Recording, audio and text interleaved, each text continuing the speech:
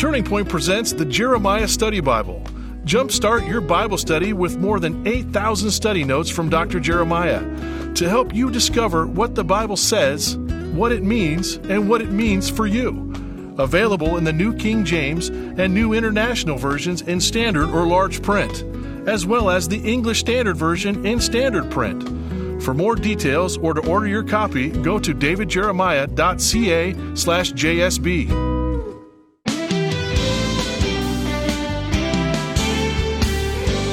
It won't surprise you to know the unrest in today's world has many people living in fear. But you might be surprised to learn the same was true in Jesus' time. Today on Turning Point, Dr. David Jeremiah considers how Christ eased those concerns with keys for overcoming a troubled heart. From living with confidence in a chaotic world, here's David with the conclusion of his message, Stay Calm. And thank you for joining us. I am delighted to have you along today for this time of teaching and learning. We're talking about living with confidence in a chaotic world. John 14 is our passage, and you can find your place there in the New Testament as you get ready to join us in just a few minutes as we open the Scriptures together. During the month of April, we are focusing our attention on a series of messages entitled Living with Confidence in a Chaotic World. We have a brand new edition of this book, and we would love to send it to you as our way of saying thank you for your support of this ministry. Here's how you can get a copy of the book. It's 230 pages. It's a beautiful, softcover book that will be a blessing to you. I know that because the truth in this book is just Scripture. It's not so much what I have to say. It's pointing people to the Scripture for such a time as this. This book is yours for a gift of any size during the month of April. What that means is if you'll send a gift to Turning Point and help us with the cost that is so expensive these days, airtime and production for radio, your gift helps us do that and makes the message of the Word of God available to so many more people. And we want to say thank you for your gift with this book. So send your gift, make it as generous as you can, but give what you believe God wants you to give. And whatever your gift, whatever the size of your gift, just say in your letter or in your correspondence or on your email or however you do this, just say, send me the book on confidence, and we'll do it. It'll be on its way to you before you know it. Now let's get started with part 2 of chapter 1, part 2 of the first lesson, Stay Calm, John 14, 1-6. I grew up in a good family. My daddy was a preacher. And we lived in a little village in Ohio named Cedarville, and I remember when we built our house. I remember watching the guys build the basement and how the house went up. And all 4 of us kids and mom and dad moved into that house, and we lived there all through high school. And I went to college there because my father became the president of Cedarville College, so I went to college there, and we lived there through college years. And then Don and I went off to seminary, and lo and behold, one day I get this call from my dad saying, we're moving out. I said, what do you mean we're moving out? He said, well, your mother and I have decided that one of these days, probably not too long from now, one of us is going to move out of this house. And we decided we thought it'd be good if we just moved out together. So we're moving out. I said, well, where in the world are you moving to? Oh, we're downsizing. And they moved into a mobile home out at the edge of Cedarville. But I want to tell you something. God the Father is never moving out. He's not going to downsize. The Father's house is going to stay like it is. And the Bible says, in the Father's house, there's a place for us. I read a little statement that says this: when the destination is certain, the journey becomes worthwhile. And the destination, friends, is certain. We have a destination that is bigger than any of the problems we will ever face on this earth. If it all ended tonight for all of us, we just get promoted and upgraded and we go to a better place. Almighty God created the world in 7 days, and He's been working on heaven for thousands of years. What do you think He's doing up there? He's creating a place for us, a mansion. Now, I know the word mansion gets thrown around and sometimes misunderstood. I'm not really sure what the word means, but translated out of the language of the New Testament, the word really means rooms. In our Father's house, there are many rooms. And I don't want you to think it's some kind of a tenement building with a bathroom down the hallway. No, it's not going to be like that. It simply means that there's going to be plenty of room for everybody who goes to heaven, and it's going to be an incredible place. It's going to be a place where we will be at home like we have never, ever been at home on this earth. In my Father's house are many mansions. The language of an ultimate home is a powerful thought. In fact, as I studied for this project, I got caught up in this for a little bit. I had to kind of shut it off because I was getting off the subject. But you realize how many people, this is what they live for, building the next home. Home's an incredibly powerful draw to people. It means something different to every person, but it's a longing that all of us have together. Home, no matter how humble, is the place where we begin life. It's a place where we have to leave to build an adult life, and the yearning to recapture the basic security that we knew in our home growing up is a sense of belonging that remains in us, and we can't ever get rid of it. And God has placed it that way. The Bible says God has set eternity in our hearts. I believe that God created us with a little vacuum that can only be filled with the presence of Himself, and a part of that presence is the longing to be at home with God where He is. And you can see this longing throughout history if you study it. The first thing men do when they get wealthy is they build their dream house. Isn't that true? Don't you know a lot of people have done, I'm going to build my dream house. In some cases, they get consumed by this quest. In the 18th century, King Ludwig of Bavaria nearly bankrupted his German nation by building palace after palace, and he had to be removed from power, and his greatest castle never did get completed. In the United States, we have two massive mansions. In North Carolina, we have the Biltmore House, and in California, we have the Hearst Mansion. I've been in both. The Biltmore House has 250 rooms, 34 bedrooms, 43 bathrooms. George Washington Vanderbilt nearly depleted his incredible fortune and completing the estate, and died after just a couple of years of living in the home that he spent his whole life building. And the home of William Randolph Hearst has more than 165 rooms, a much smaller place. 127 acres of gardens, terraces, pools, and walkways. And a heart attack took him away before he could enjoy the fruit of his labor. In both cases, tourists have come out as the only winners. You can see, as you study history and compare it with the truth of the Bible, that there is within each of us a longing for home. And we all know, do we not, that a home is an intangible thing, composed of love and relationships and peace. Heaven may be like a mansion or a billion mansions, but no ornamentation or architecture will make it precious to us. What will make heaven home is the presence of our Lord and Savior there, and us surrounding the table with Him and fellowship with Him. That's what the Bible says. None of us knows what the future holds. None of us can tell what's going to happen tomorrow. And our own crisis may overtake us before this next year is over. But my prayer for you is that you come through your crisis strong. And this can be a time of maturity for all of us, helping us to understand what is really important, in that while we enjoy the things that God has given us on this earth, this is transient. This is not permanent. This is temporary. You know, I don't care where you are in life. Somewhere in the future, if the Lord tarries, somebody else is going to live in the house you live in right now. But if you look past that and you look to the promise of Almighty God, you will understand that if you're a Christian, if you know the Lord, wow, you got something ahead of you that no one can measure. You have a promise of a place.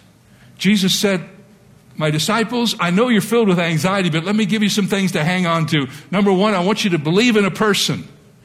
And then I want you to believe in a place. And then thirdly, I want you to believe in a promise. In my Father's house are many mansions, and if it were not so, I would have told you. I go and prepare a place for you, and if I go and prepare a place for you, I will come again and receive you to myself, that where I am, there you may be also. Now, some people have taken this passage of Scripture and interpreted it as what happens to us when we die.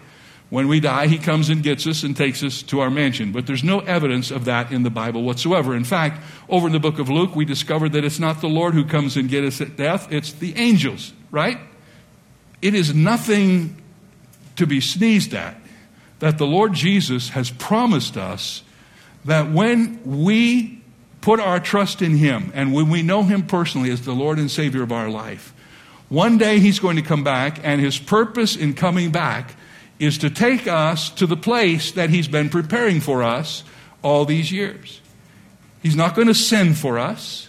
He's not going to have His angels come and collect us. The Holy Spirit isn't going to gather us up and take us to heaven. The Bible says He's coming back Himself to take us to the place that He's been preparing for us throughout all of these years.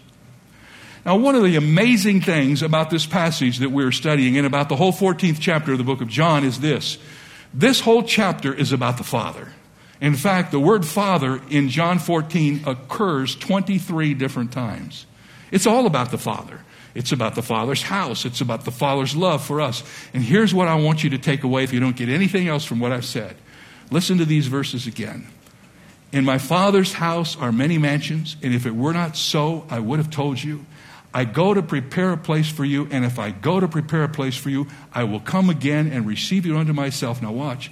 That where I am, there you may be also. Get this. He wants us to be with Him. Say that with me. He wants us to be with Him. I don't know if you find that as amazing as I do, knowing myself as I know myself. He wants me to be with Him? Oh, yes. Everything that's been going on since the beginning of eternity is all about the desire of the Father to bring us into His immediate presence. He wants us to be with Him. And don't let it rest just on John chapter 14, for in our Lord's high priestly prayer, He said it this way, Father, I desire that they also whom you gave me may be with me where I am, that they may behold my glory which you have given me, for you loved me before the foundation of the world. The next time you get a little discouraged, the next time the news catches you off balance, just remember, God loves you so much, He spent eternity preparing a way so that you could be with Him forever and ever. He wants you and every one of us who know Him. He wants us to be with Him for eternity. It was in the darkest days of World War II, as defeated U.S. troops in Bataan awaited promised reinforcements. President Roosevelt ordered the ignominious General Douglas MacArthur to leave the Philippine Islands for Australia, virtually deserting his men. When he got to Australia, he made a speech promising those troops and the Filipinos, I shall return. Some of you remember that. And the United States government called him on the carpet and said, you don't want to use the term I. They wanted him to change the term from I to we. They wanted him to say, we shall return. And MacArthur said, I will not do that. His promise, therefore, became a personal thing with him. And 4 years later, he fulfilled it when he triumphantly reappeared in that part of the world to retake the lost ground and free the captives. Now, ladies and gentlemen, if a general can keep his promise to return, how much more certain is the covenant of that same Jesus of Nazareth? He has promised us He's going to come back. And when He does, He's going to take all of us unto Himself. Why? Because He wants us to be with Him. And even now, He's ascended into heaven and He's preparing our place. And that's how much He loves us. And it's time we start living like that, isn't it? That we are connected to a God who loves us so much. He gave up even His own Son to provide a way for us to be with Him. Without the death of Jesus on the cross, there is no way we could have fellowship with God, let alone spend eternity with Him. He wants us to be there that much. So the first three things are this. Jesus asks us to believe in a person. He asks us to believe in a place. He asks us to believe in a promise. And finally, Jesus asks us to believe in a plan. In verses 5 and 6 of John chapter 14, He lays it all out. It's just so clear. If Jesus was leaving, Thomas wanted to know how to get where he was. He wanted a GPS. Lord, give me a GPS so I can find you. I need to know where you are. Jesus' answer is surely not what Thomas was expecting to hear. Jesus said, I am the GPS. I am the map. I am the way. He's the global positioning Savior, GPS. He shows the way to heaven, and He takes us there. And ultimately, He is the journey Himself. I want you to imagine that you're on a business trip, and this is for the guys. We're lost, and we don't know where to go, where we're supposed to end up. So we stop in a convenience store to ask for directions. And the cashier gets that all the time, so he fires back the answer, and it goes something like this. He says, first right, third traffic light, dog leg left, straight at the Methodist church, go through 4 or 5 intersections, you'll see the Jiffy Burger, you've gone too far. What in the world did he just say? You didn't even get the first sentence, and you don't have a clue where you're going. But what if the same guy who gave you those rapid-fire directions said, as he saw the despair on your face, oh, I get off here in just about 5 minutes. Why don't you just hang out here? I go right by it on my way home. I'll take you there. Now he's no longer the one giving you the directions. He becomes the directions. He becomes the way. And now you're smiling, and the cashier has become the way. He's not only the directions, he's the means for following the directions. He's your new best friend. William Barclay says in one of his commentaries, this is what Jesus does for us. He does not tell us about the way. He becomes the way. Jesus says something else that many people would rather skip over or explain away. And I'm telling you what, it just frustrates me to death to see good and godly men trying to water this down because it's not politically correct anymore to say it. But let me just read to you again what the Word of God says. Jesus said, I am the way, the truth, and the life. And if you don't get that, he adds, no man comes to the Father except through me. Now you try that out on the liberal networks of our country and see what happens. But you know what? A long time ago, I quit trying to worry about being politically correct. I want to be biblically correct. I want to tell you what the Word of God says. And here's what the Word of God says. The Word of God says if you're going to go to heaven, you're going to have to go God's way.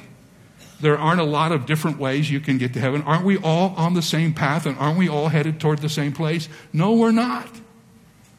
The Bible says there is a way that seems right unto a man, and the end of it is the way of death. Here's an interesting analogy for all of us. I can say this with authority. We have all been born, right? All been born. How do we get born? Through the agency of a father and a mother. Oh, you say, what about in vitro? Don't ask me that question. It's all the same. You got to have 2 things to get born. You got to have an egg and a sperm, right? And everybody, since the history of the human world, has been born physically the same way. Who set it up that way? Almighty God. Don't you think he could do the same thing in the spiritual world if he wanted to? What does the Bible say about us? We are being born again, right? The same God who said we're born the first time the same way is the God who said we're born the second time the same way. There is a plan to get you from where you are to where you want to go, and that plan is very specific and very clear and very exclusive. There is a way, and it's through Jesus Christ. Today we have decided that this ancient, inspired, and specific article of Christian doctrine is no longer politically correct. According to some results of a recent poll, a majority of Americans, 70% to be true, think some non-Christian religions also provide paths to salvation. Pollsters at Pew Research Center were amazed to find how many respondents accredited more than one way to heaven. 57% of evangelicals said they believed many religions can lead to eternal life. 57% of evangelical believers. Nearly half of American evangelicals were left in the category of believing that Jesus is the exclusive way to heaven.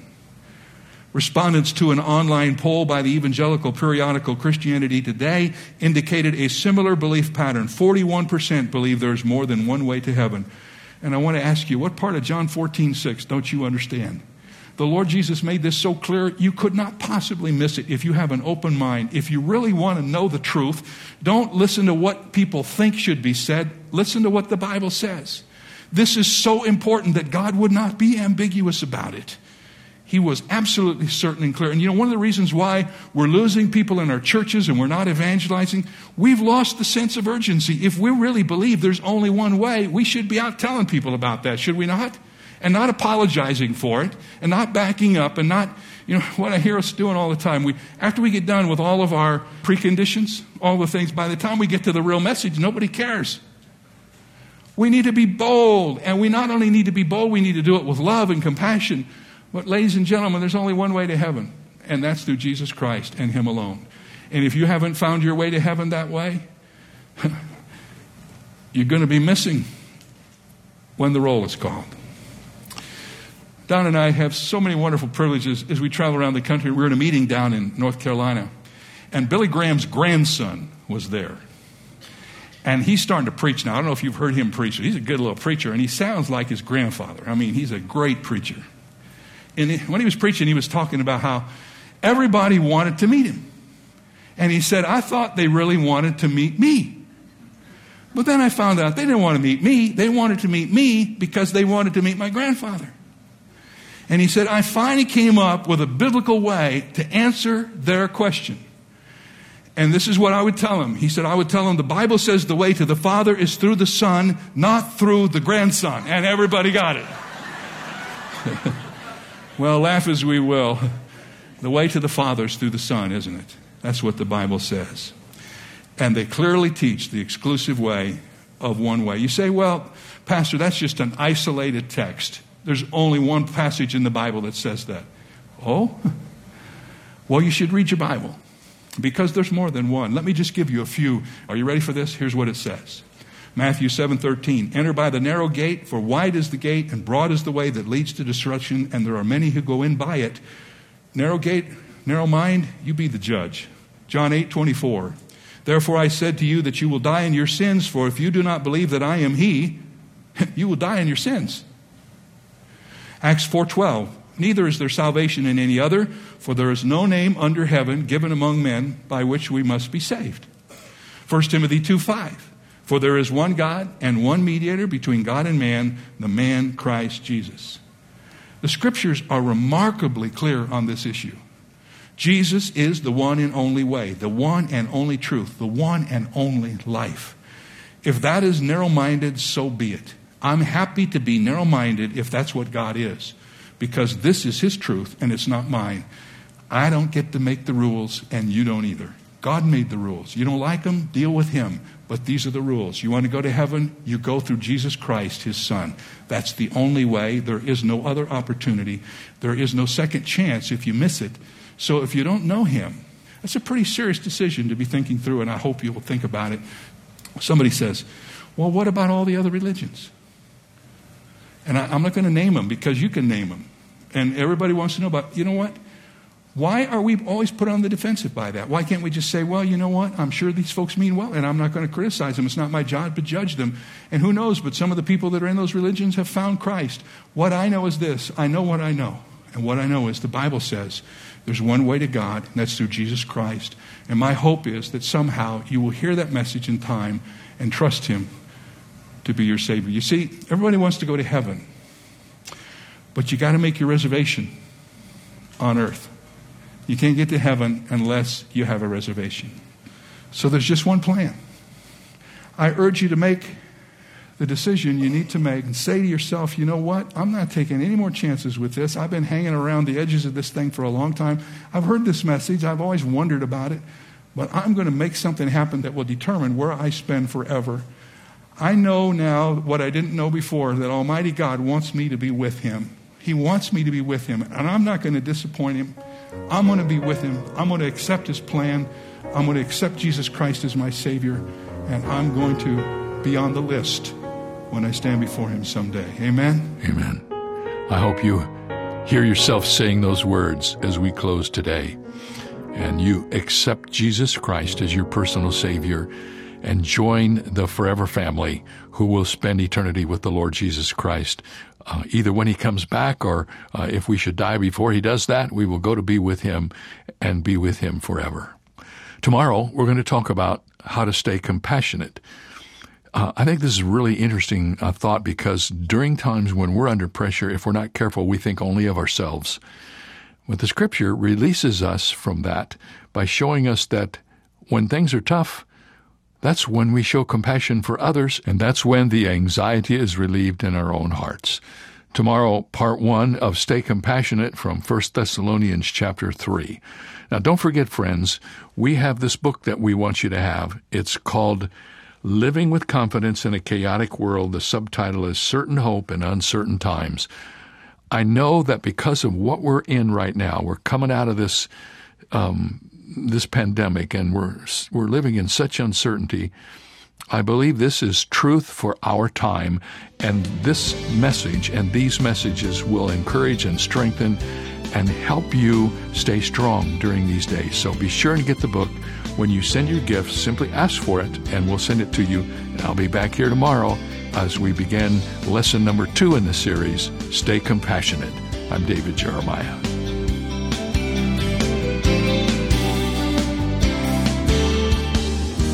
Our message today came to you from Shadow Mountain Community Church and Dr. David Jeremiah, the senior pastor. Is Turning Point making a difference in your life? Share your story by writing to Turning Point for God of Canada, P.O. Box 18098, Delta, BC, V4L2M4. Visit our website at davidjeremiah.ca/radio or call 800-946-4300. Ask for your copy of David's book, Living with Confidence in a Chaotic World, and live with certainty in these uncertain times. It's yours for a gift of any amount. You can also download the free Turning Point mobile app for your smartphone or tablet, or search in your app store for the keywords Turning Point Ministries to access our programs and resources. Visit davidjeremiah.ca/radio for details. This is David Michael Jeremiah. Join us tomorrow as we continue living with confidence in a chaotic world on Turning Point with Dr. David Jeremiah.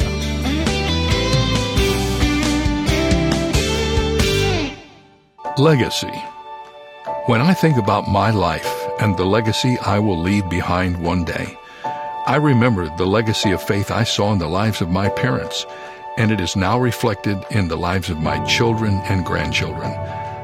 Then I reflect upon the calling God placed on my heart to preach and teach, and I think of the people who have been touched around the world through the ministry of Turning Point. Each of us will leave a legacy. Have you ever wondered what your legacy will be? In addition to the legacy that will be entrusted to your family, perhaps you have considered leaving your imprint on something with eternal consequences. Many people don't think beyond this life. They live only for today with no hope beyond the grave. But for the believer, we not only have an eternal perspective on life today, we want to leave behind a testimony of our faith so that others may come to know Christ as well. Long after you and I finish our time on this earth, Turning Point will continue to bring the unchanging Word of God to an ever-changing world. There is still so much work to do. Will you join me in this very important effort? What will your legacy be?